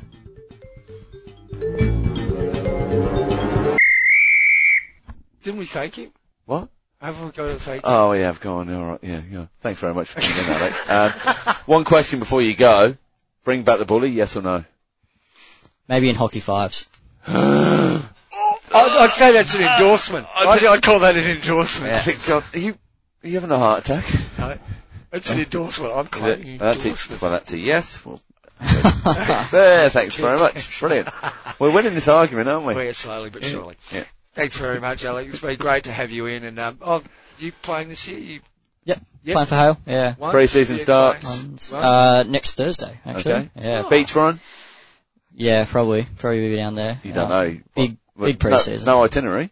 Yeah, there is. We don't get told where or when. It's but a secret. Hang on, so it's next Thursday. He's just You've got to telepathically find your way to that training. That's all right. There's no location. Your first session next Thursday. What a terribly organised club, John. You just wait for the season to come. We'll be talking then. That's all right, Alec. we look forward to being hissing you soon. Thanks for your time, mate. Cheers, Alec. Thanks very much, guys. Thanks for having me. I'm Reece Smith, and you're listening to the Reverse Stick Podcast. Glow Ho Po. Yes, it's the Glow Ho Po. I don't feel any more Glow Ho Po now. Hang on. I've never felt any more Glow Ho Po now than I do wearing this brand new gear. The shorts are on as well now, John, from Field Hockey Label. FieldHockeyLabel.com. What a beaut, huh? There's a little embroidered red stick and ball. That's very nice on my left breast. You know I'll never be able to undersee that. Well, you left the room and I dropped my other ones and put these on. They're good. They feel really nice. Yeah, I've got the shirt on. It's very comfortable. Great to chat with Alec. Thanks for coming in, Alec. Good stuff. Good to learn about the brand. And, of course, you can learn all about fieldhockey.com. No, Field Hockey Label at fieldhockeylabel.com. On a bit of a mission. He's got something you like. Good on him. He's got an idea about some quality about the product, and it's not just the same old SH1T that can be pumped out there. Oh, I made the mistake to you. He's going to Milan and Paris and not Manila and Taiwan. Yeah. So that gives you an idea of the sort of a gear it is. And I'm quite comfortable in it at the moment, I must admit. You got your TRS shirt on underneath still. I do. Yeah, the continuity guys are really going to struggle with this one. Okay, what else have we got? Well, I did... Continuity guys, it's like we've got some sort of big back team. Oh, we'll get the gaffer onto it, shall we? Can you just adjust that light a little bit, please, mate? Thank you. Yeah, that's great. You need a best boy, don't you? We know there's... You need a best boy, just someone who's, hey, can you go and get me... Anyway. Yeah, I'm more worried about the grip. I had a little look around at where outdoor leagues in Europe kind of finished up pre-Christmas. Obviously, we're into indoor now. I thought it'd be interesting just to have a quick précis of what's going on across the top leagues in Europe. England we'll start with. Top four in both men's and women's, pretty much dominated by the South East and London area. Men's Premier Division, that gets back underway in February. Surbiton are absolutely running away with it at the moment. 12 games, 12 wins, with a plus 52 goal difference. 52 goals in 12 games. No, plus 52. Plus 52. Yeah, I think they're about 60, 70 odd. How many? I think they're about 15, 17 against, but some big wins. 17 corners from Luke Taylor as top scorer there for them. all from the corner. In 12 games, so he's going a goal and half a game. But then he's got Alan Forsyth alongside him, scoring 14 field goals of the 15 that he scored, with another one with the stroke, and Ben Boone or Bone, depending on which part of the world you come from, chipping in with 13 goals. So, so they got three guys who are going better than a goal a game. 45 goals from three fellas playing there.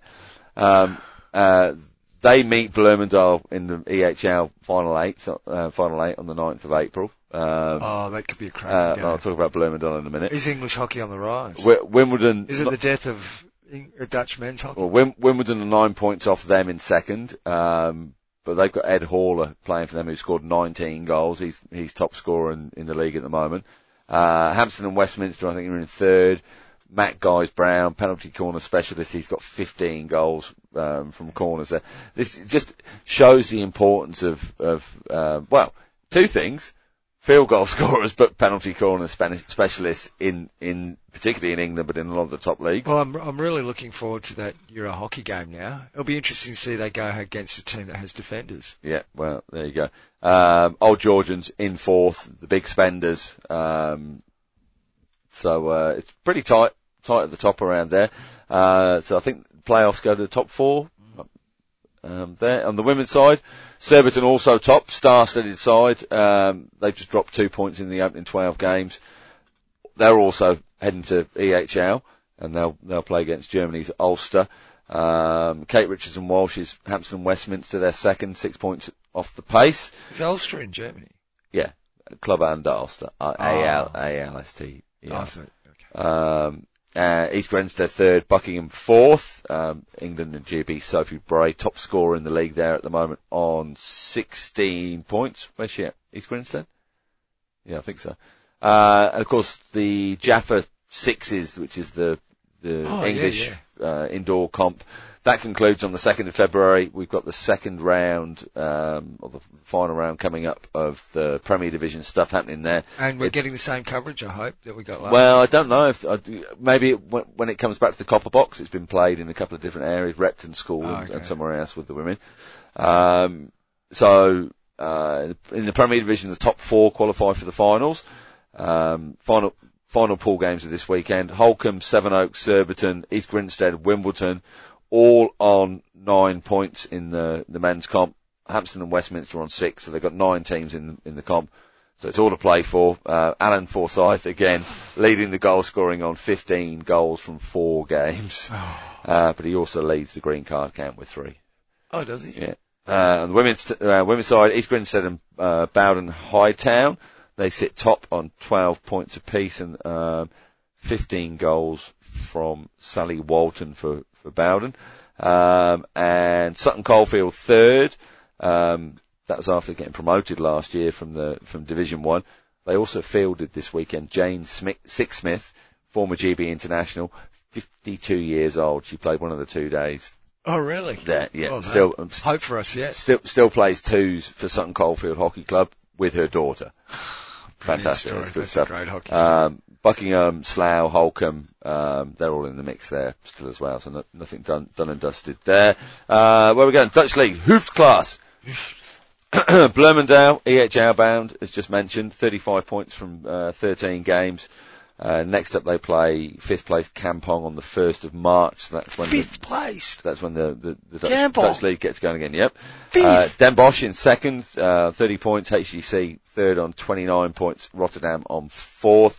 HGC's Argentine import Maiko Casella, top scorer on the break, 16 goals, but he'll miss the first couple of rounds back after the Pro League break. Well, Pro League will be on. He'll be with Argentina, but after the winter break. Second on the ranking for scorers there, 3 guys on 15 goals apiece. Tim Swin for Bloemendal, Alexandra Hendricks for Pinoquet, and the Irishman John Jackson for Kampong.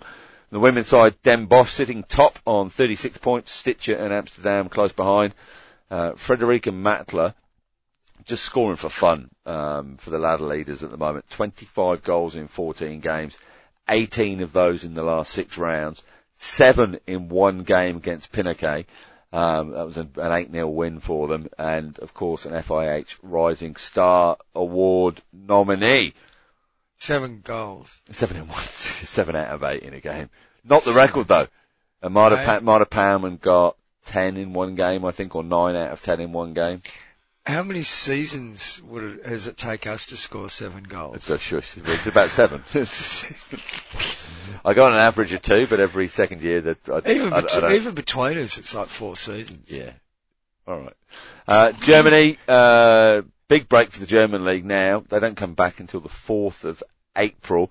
They do a pool system in both the men's and the women's, so it's split pools. Pool A on the men's side at the moment after 11 games, Ullenhus Mulheim in top spot, Krefeld in second and UHC Hamburg in third. Group B, Rot-Weiss Köln just signed Vincent van Asch. Big signing. Victor Ali has gone back home to Hamburg, I believe. Second spot, Mannheimer, couple of points behind, and then Berliner and Hamburg, a couple of points behind that. The women's side, Mannheimer, clear on 30 points in Pool A. Ulster, then Rot-Weiss Köln, and Pool B, UHC Hamburg and Dusseldorf, both on 25 points at the top. But of course, it's all about the indoor at the moment, so they split their leagues regionally, in Germany. I don't have the women's result. That's really bad. I thought I'd write that down, but I don't. 3 rounds left anyway before finals, at the moment on the regional split on the men's side. Ulster in the west, Berliner in the east, Mannheimer in the south, and Rot-Weiss Köln in the west are all the leaders there. Sorry, I don't have the ladies stuff there. Belgian League, John? Yes. Indoor kicks off this weekend there. On the men's side after 8 weeks, with split groups, Royal Leopold top Group A and Waterloo Ducks Group B. And it only looks like Namur and Antwerp. Perhaps Heracles and Leuven are adrift of the pack there. Commiserations, Ernst Bart. And the women's side, Group A, Gantoise are top with 8 from 8. Dragons not too far behind in Group B. Waterloo Ducks and Racing, close in first and second, and Leuven in third spot. Couple more spots to go around very quickly. France, on the men's side, Montrouge, top of the Wazoo on 25 points, ahead of Saint-Germain and Racing, in second and third after 9 rounds. And on the women's side, Combray, 4 from 4. In Ireland, in the Ernst Young Hockey League, the National League there, the men's side after 5 rounds, Lisnagarvey top, Monkstown second, UCD third. And on the women's side, after 7 rounds, the Euro-bound Pegasus, top spot, just the 1 loss, but doing very, very well. 6 wins. Loreto in second spot there, a couple of points off them. Finally, John, Scotland, Grange, top of the Wazoo for the men's, Western Wildcats in second, Grove, Mingus Hill in third.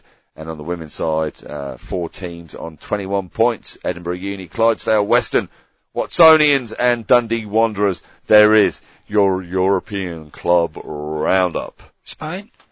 Yeah, I didn't get there. I got a bit confused because of the difference between the Iberdrola and the Honour division, and there's different grades, and even like Agara, we know Andrew from from Agara. There's Agara, but then there's Agara 35 as well. Look, this isn't a complaint, but it's it just makes it hard when you want to follow, like in Argentina and stuff, and the Argentina is, they're putting stuff up for their people to look at, but for us outside who don't, and it would be the same for people coming in, trying to find out stuff about Australian hockey. But I spoke to Tim Devin today, who was flying out to go and join Uni KL for Malaysian Hockey League. Yeah. As we've spoken of the past 2 iterations of the competition, it's not just the league that happens. There's a whole lot of cup competitions and all sorts of things that go around it that you just I don't know, it's near impossible to try and work out exactly the configuration of what makes you a champion. So I understand why FIH said we need a single language, we've made it English. So I think all national... Sorry, the FIH? Fédération Internationale. Yeah, but they decided that the language of the sport will be English. Yep.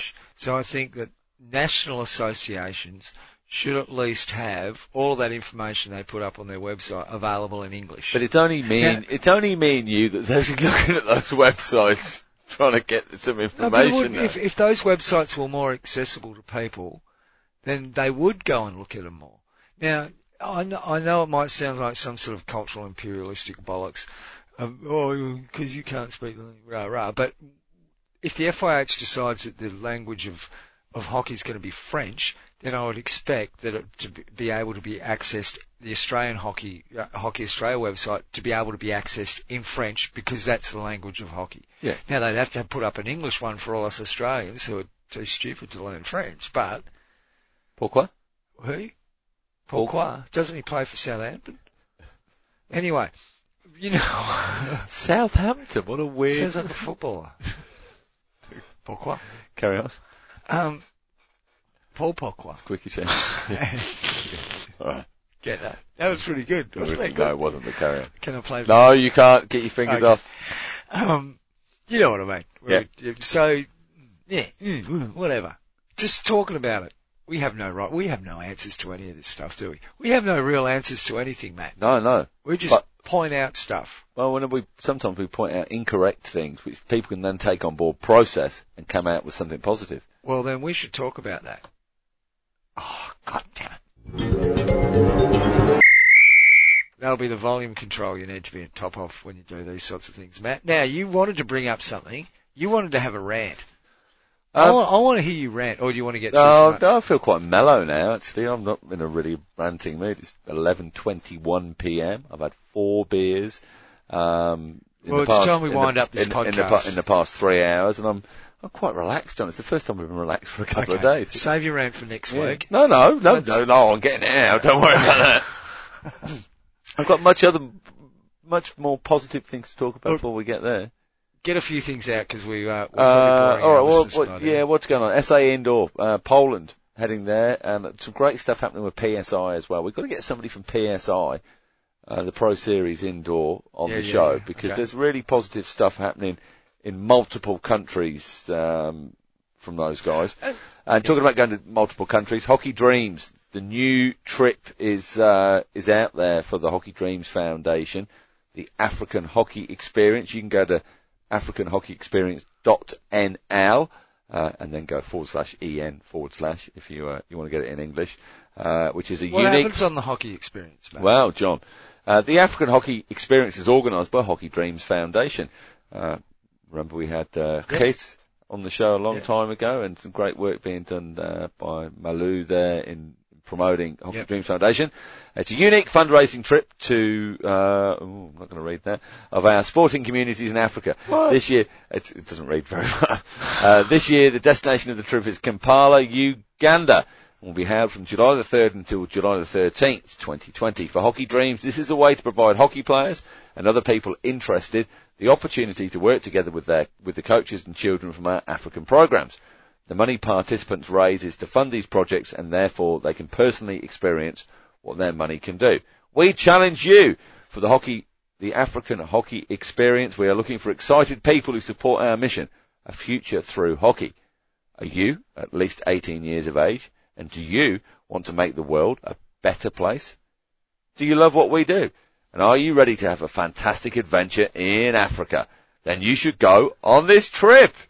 As a participant, you will experience an awesome trip and will see what your fundraising money will be spent on. Take action for our coaches. Do they add a level of authenticity by making you play games in bare feet on gravel grounds? Well, you'll find out if you go there, John. It looks amazing. That'd be pretty good. Really getting in touch with the local hockey. Sign up, go to the website, there's a brochure.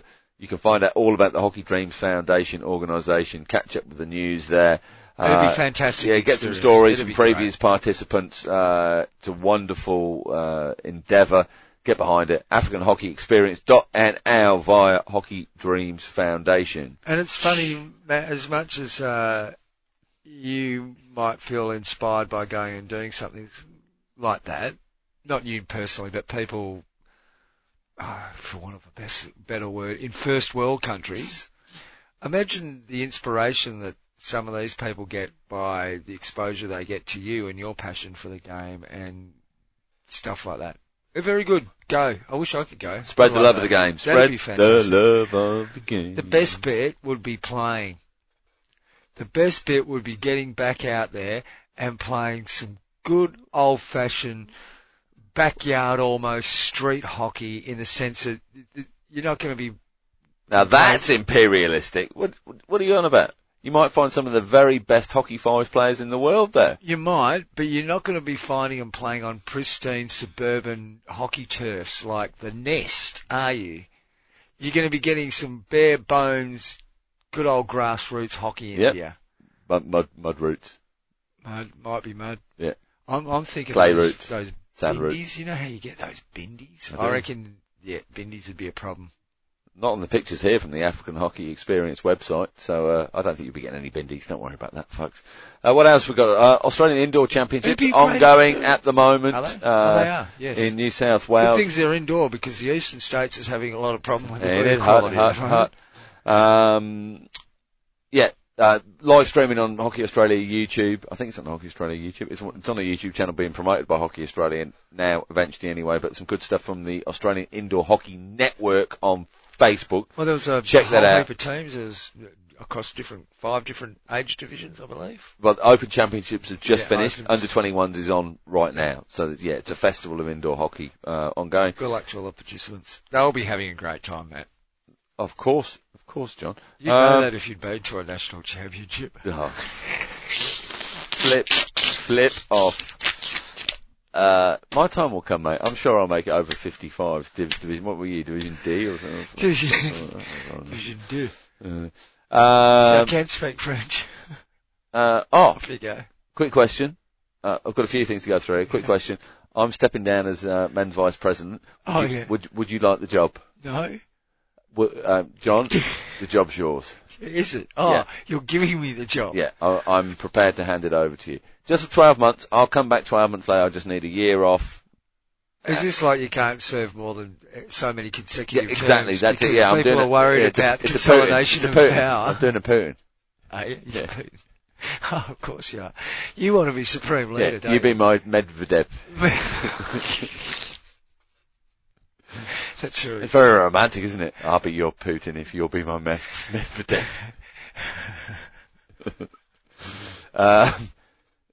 What else? After that, what more could we've launched a new Facebook group called Field Hockey Shirt Swap. The idea being, John, I've got a club shirt here in Australia, and I'd love a club shirt from Buenos Aires in Argentina, and I like a blue and white hoop, and the person in Argentina loves a black and white stripe, old shirt for us, and we just post it to each other. We hook up through the Field Hockey Shirt Swap Facebook page. Very popular. We got like nearly 250 people on there within a week. I'm just about to put up a shirt for a swap. Yeah. But it's a very special shirt. Okay. You know the shirt very well. Yeah. It's won 4 premierships. I think it's about time.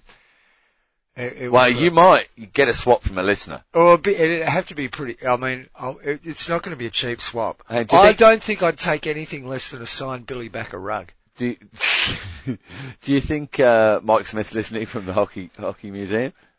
Because there might be maybe a benefactor out there that's prepared to pay the big bucks and just buy it straight off you and put it in the to go into the museum. Yeah, I could even box it with the medals. Oh. And photos. That'd be special. No, I don't need the photos. Sure. How about audio tape? Honestly, the smell would be enough. Okay. And they wouldn't need to have seen your face before meeting you in a room. They'd just get the odour when they walked in. That must be John over there. I can smell John coming. What else have you got there? No, that's a good idea, your shirt swapping thing. That's a great idea. So yeah, get on the Facebook. We don't have enough of that going on in the sport. I see some amazing kits and go, oh, that's a wicked kit. It's like, it'd be lovely to have that shirt to wear at training, or like Alec was saying, hockey stuff just being worn as a casual gear, So it'd be nice to go out in a Brazilian club shirt, wouldn't it? Down to the local tavern. Yeah. But that was a good thing about for a palmy. About the and a pop. Fremantle hockey shirt. until you change the design of it. You traitor. Really? The black and white stripes. Because in one shirt you got both the home and the away kit. You got the black and white stripes. Yeah, but the Fremantle prison did close in the 80s. Hey? do you remember the riot? No, I don't. Oh, we were at cricket training when the riot happened and all the smoke started pouring out of the prison there. It was pretty funny because it affected the kitchen. They had to order in a whole pile of Hungry Jacks so that the prisoners had something to eat. Could you be any more Western Australian centric? A whole load of Hungry Jacks. Oh, Burger King. Okay, yeah. Burger Hungry King worldwide. No, it started as Hungry Jacks, mate, I'll tell you. No, it didn't. It was Burger King. Self-corrected rather quickly there. USA. Pro League games, only to be played at the UNC Karen Shoughton Field. Karen Shoughton, of course, the recent recipient of a Team USA College Coach of the Year award, and of course she coaches at John. University. I believe, Mr. Matt, that would be the University of North Carolina. That was worse than the one you did before. Worse? But yeah, but nothing University of North Carolina. Nothing. Chapel Hill. I can tell you though, that part of the world is very historic. Nothing to Spooky Nook. Well, this is interesting. The death of Spooky Nook. This is interesting. I mean, they say that, Spooky Nook, the facilities weren't up to crack and the lighting was shit. Yeah, well, and also broadcast requirements was another reason given for the reason why it isn't happening somewhere else. We pointed out Spooky on the program that Spooky Nook wasn't up to standard with lighting. I saw those spider webs in the corner of the field. Now, as far as the facilities being not up to and look, you can't light a hockey field with pumpkins. Are we talking facilities for athletes or facilities for spectators? No, it's field. I have a feeling it's all to do with the lights. The turf needed replacing. And the field. Okay. Karen Shelton, what a servant that she's been to the game. But it's not Spooky Nook, is it? It's a fun, does it really matter where they hold it as long as the ground's up to standard and blah blah? But the idea of somewhere... No, what's important is they hold it somewhere where they're going to garner a good crowd of hockey lovers that parents can take kids along to get inspiration to see the very best in the world happening there on the doorstep. Well, Miss Allen, I'm sure in North Carolina. Oh, I'm a mister to miss. Yeah. The shorts, not skorts. A lovely new shorts from Field Hockey Label. I know. Yeah. But it's good to see they're being proactive about trying to improve the facilities of the Pro Leagues happening, and maybe because they were told they had to, but at least they're doing something. Well, other news, of course, is Caroline Nelson-Nichols named as head coach since we were last on air of the USA women's team, replacing Janica Schopman, who just looking back, disappeared rather rapidly and fairly soon after the petition came out for change, led by players of the men's and the women's national teams. I hear on the grapevine that a lot of the younger players will be very happy that Caroline's taken the role there. She's done a lot of work with junior age development, so they've got to know her coaching style and got to know her over the years. A few reservations elsewhere, and a couple of questions over whether this is a long-term appointment or this is something just to cover upcoming Pro League. Just to, speaking about upcoming Pro League, I should have mentioned this a little bit earlier. Something about the particular teams and the way people are treating it, et cetera, and what stage certain teams are at. Now, on the official team sheets, this is the official list on the TMS side about who's involved with these teams, blah, blah. The Netherlands have named pretty much a squad of 30, and they also have named their team staff. Check this out. 2 team managers, a stand-in manager, head coach, assistant coach, assistant coach. Yeah, they have to though. Medical doctor. Wait.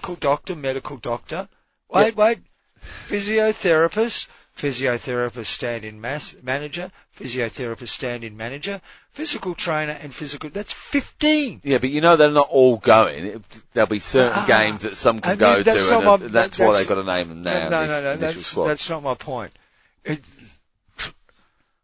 Let's have a look at China, who their opponents are.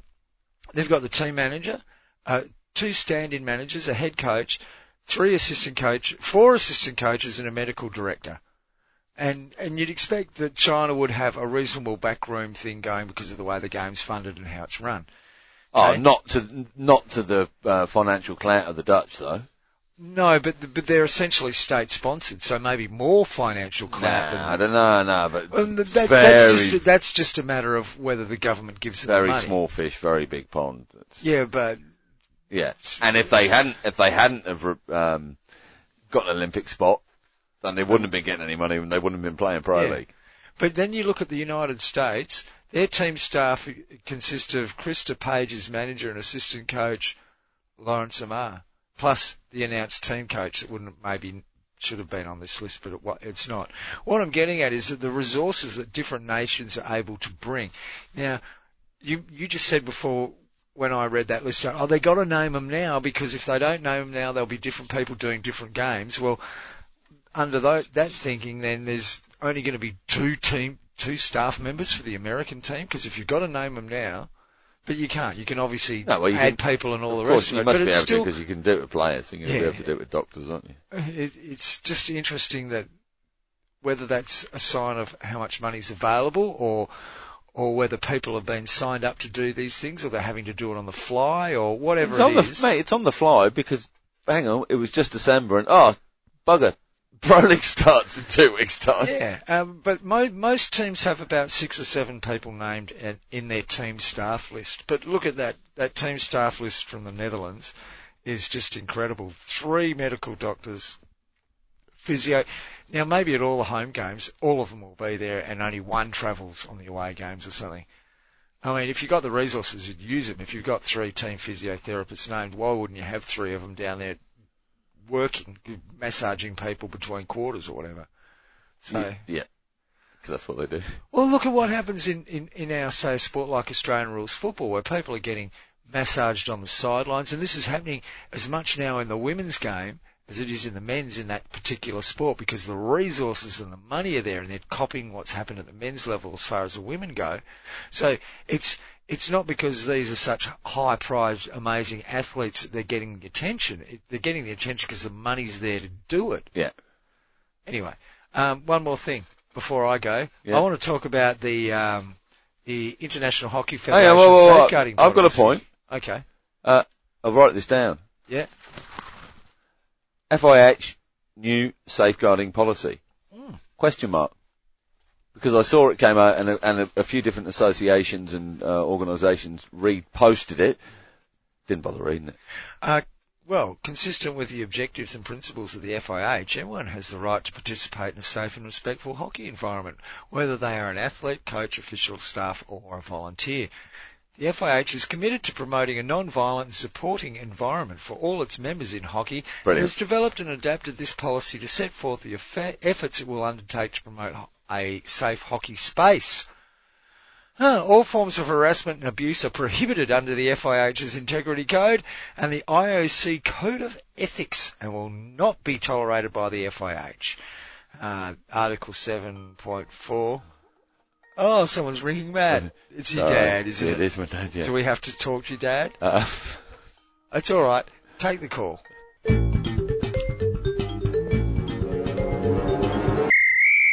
And that was that's old Mad Morris there, just ringing up and having a bit chat to his son. Let's get back to the FIH.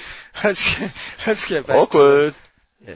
Well, this is the safeguarding policy. Now, it's essentially a policy that aims to provide a framework for safeguarding the well-being of all participants of hockey. Great. This policy also clearly defines harassment and abuse and raises awareness and sets out how harassment and or abuse can be reported. Now, you can find a copy of this on the FIH website, fih.ch. It's there in the news section. And it does define harassment and abuse, psychological abuse, physical abuse, sexual harassment, and neglect. Neglect is, within the meaning of this policy, a failure of a coach or another person. Hang on, I suffered all 4 of those last time I played with you. Sorry, go on. It's not a funny topic, John. No, it's not. Don't laugh, it's not funny. Yeah, well, shouldn't be laughing. That wasn't even a joke, so God knows why I was laughing. Within the meaning of the policy, that means, neglect means a failure of a coach or another person with a duty of care towards the covered individual to provide a minimum level of care to the covered individual, which is causing harm, allowing harm to be caused, or creating an imminent danger of harm. Harassment and abuse can be based on any grounds, including, I would have thought if it can be based on any grounds, it includes anything, but it includes race, religion, colour, creed, ethnic origin, physical attributes, I won't call you ugly anymore, gender, sexual orientation, age, disability, socioeconomic status, and athletic ability. So that means you can't call me a crab anymore. Okay, you got that? Okay. It can include a one-off incident. What if I like crabs? Or a series of incidents. It may be in person or online. Okay. So I can't call you a crab online either. You can't send me private messages saying, I heard about your game today, you're crap. Okay? All the weapons of my coaching armoury are just disappearing. Yeah, well they are. Well, listen to this. Harassment and abuse often result from an abuse of authority. Oh, shit. There goes the Empire mentoring. Well, your vice presidential role's clearly going to your head. Well, that's not your vice presidential role, my friend. Okay, what's interesting is this applies to anybody that's deemed to be a covered individual. Covered individuals. The policy is applicable to the following covered individuals as defined in Article 3.1 and 3.2 of the FIH Integrity Code. Athlete is any natural person, i.e. physical person, competing in a hockey event sanctioned by the FIH, a continental federation and or a national association. Now here I have a question. Is our club game? Yes, it is. It is covered by the National Association, no doubt. Is it? Yeah. Okay. Yeah, so and Hockey Australia will sign up to that policy, we're signed up to it. And then when you pay your $42, Hockey Australia. Yeah, that's right. Yeah, got ya. Okay. And it goes through and it lists a whole lot of stuff about, the definitions of harassment and abuse, and violations, how you report it. Now, there is a safeguarding reporting procedure. It's a flow chart. Check this out, Matt. Don't you like that? It will lead to the whistleblower squad, though. No, it leads to the application to a disciplinary commissioner, an integrity unit reviewing decision and recommending investigation under the integrity code. Yeah. That's after it's been to the cops. And the other one is an appeal to the Court of Arbitration of Sport. So that's the three outcomes there. So either they tell you that you've got no complaint and you complain back to them, then you can complain to the Court of Arbitration of Sport if you're not happy with that, or in the end you can go to the cops. There's also an incident report form, so you can report your incident. Sorry about this chair, folks. You can report the fact that Matt Allen has been bullying you for years now, at least 3 years in public, and you can put contact details, and it's all so it's anonymous. Hang on. So what? Except they know who you are. So just doing something like basically bullying in the name of hockey, not just on the field, like me bullying you about your poor performances. Well, a covered individual is a team or other entity participating in any event, any hockey event, FIH sanctioned event. But it is also, this is really interesting. Any person or entity organising and or promoting an event, including any candidate / host country seeking to host or hosting an event organised by the FIH. So the covered individual includes nation states or national associations within nation states. That's really cool.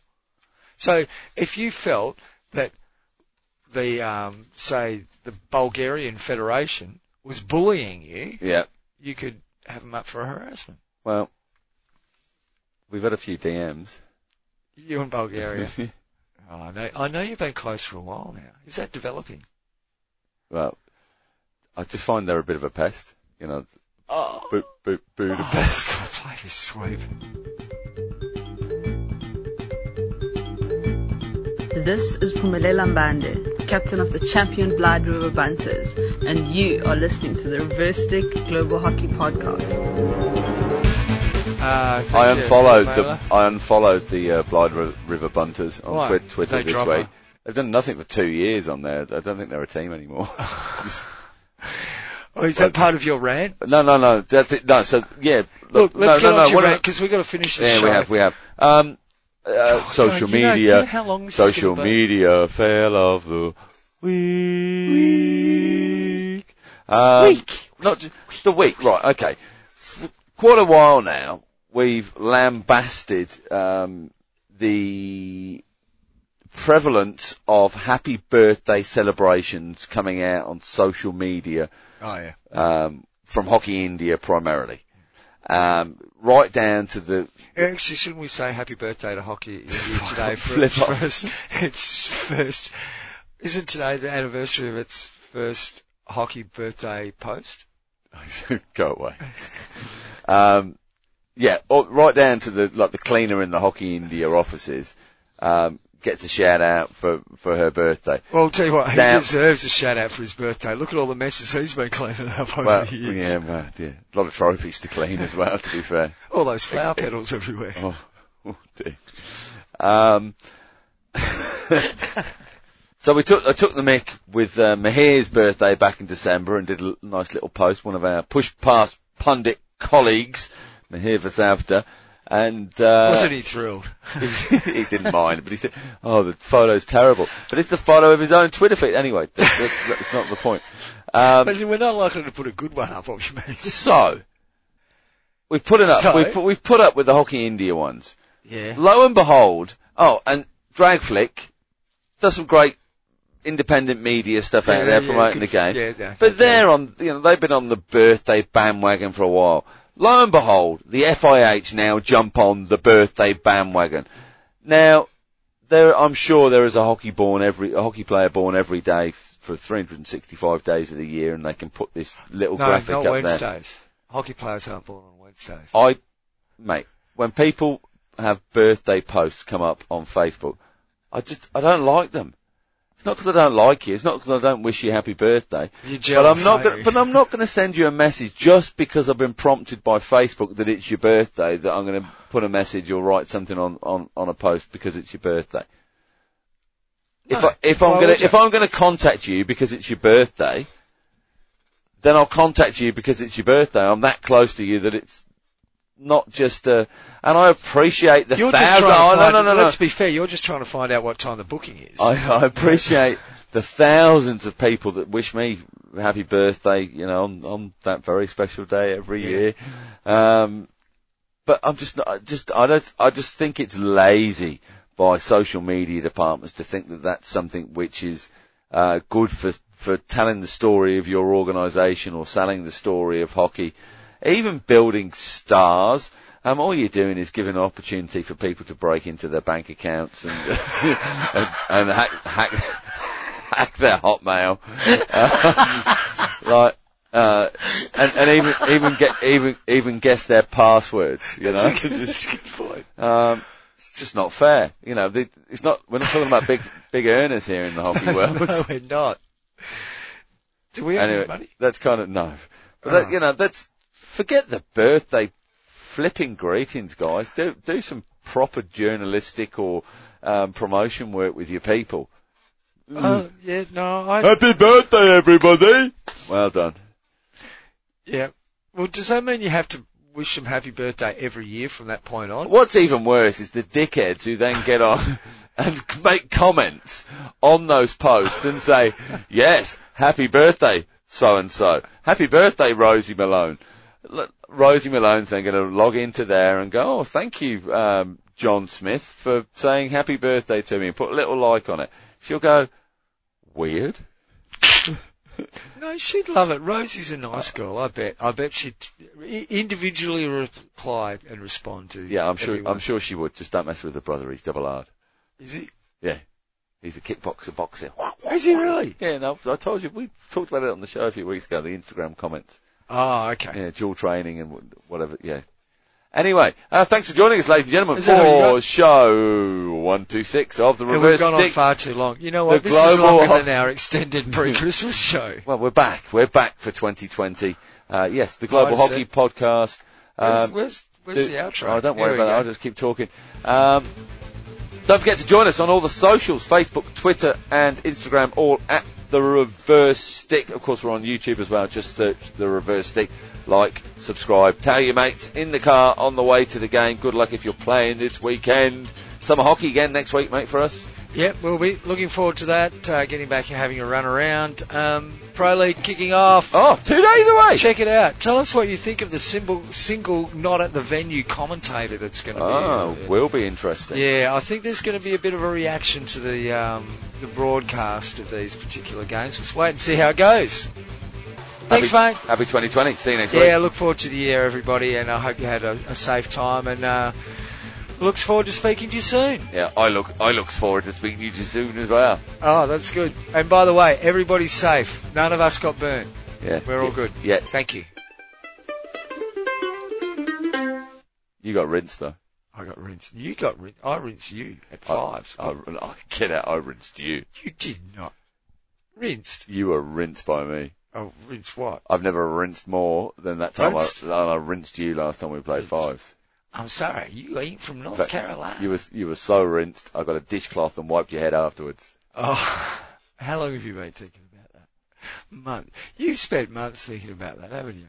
I bet you have. It's one of your better ideas, just quietly too. Good night, John.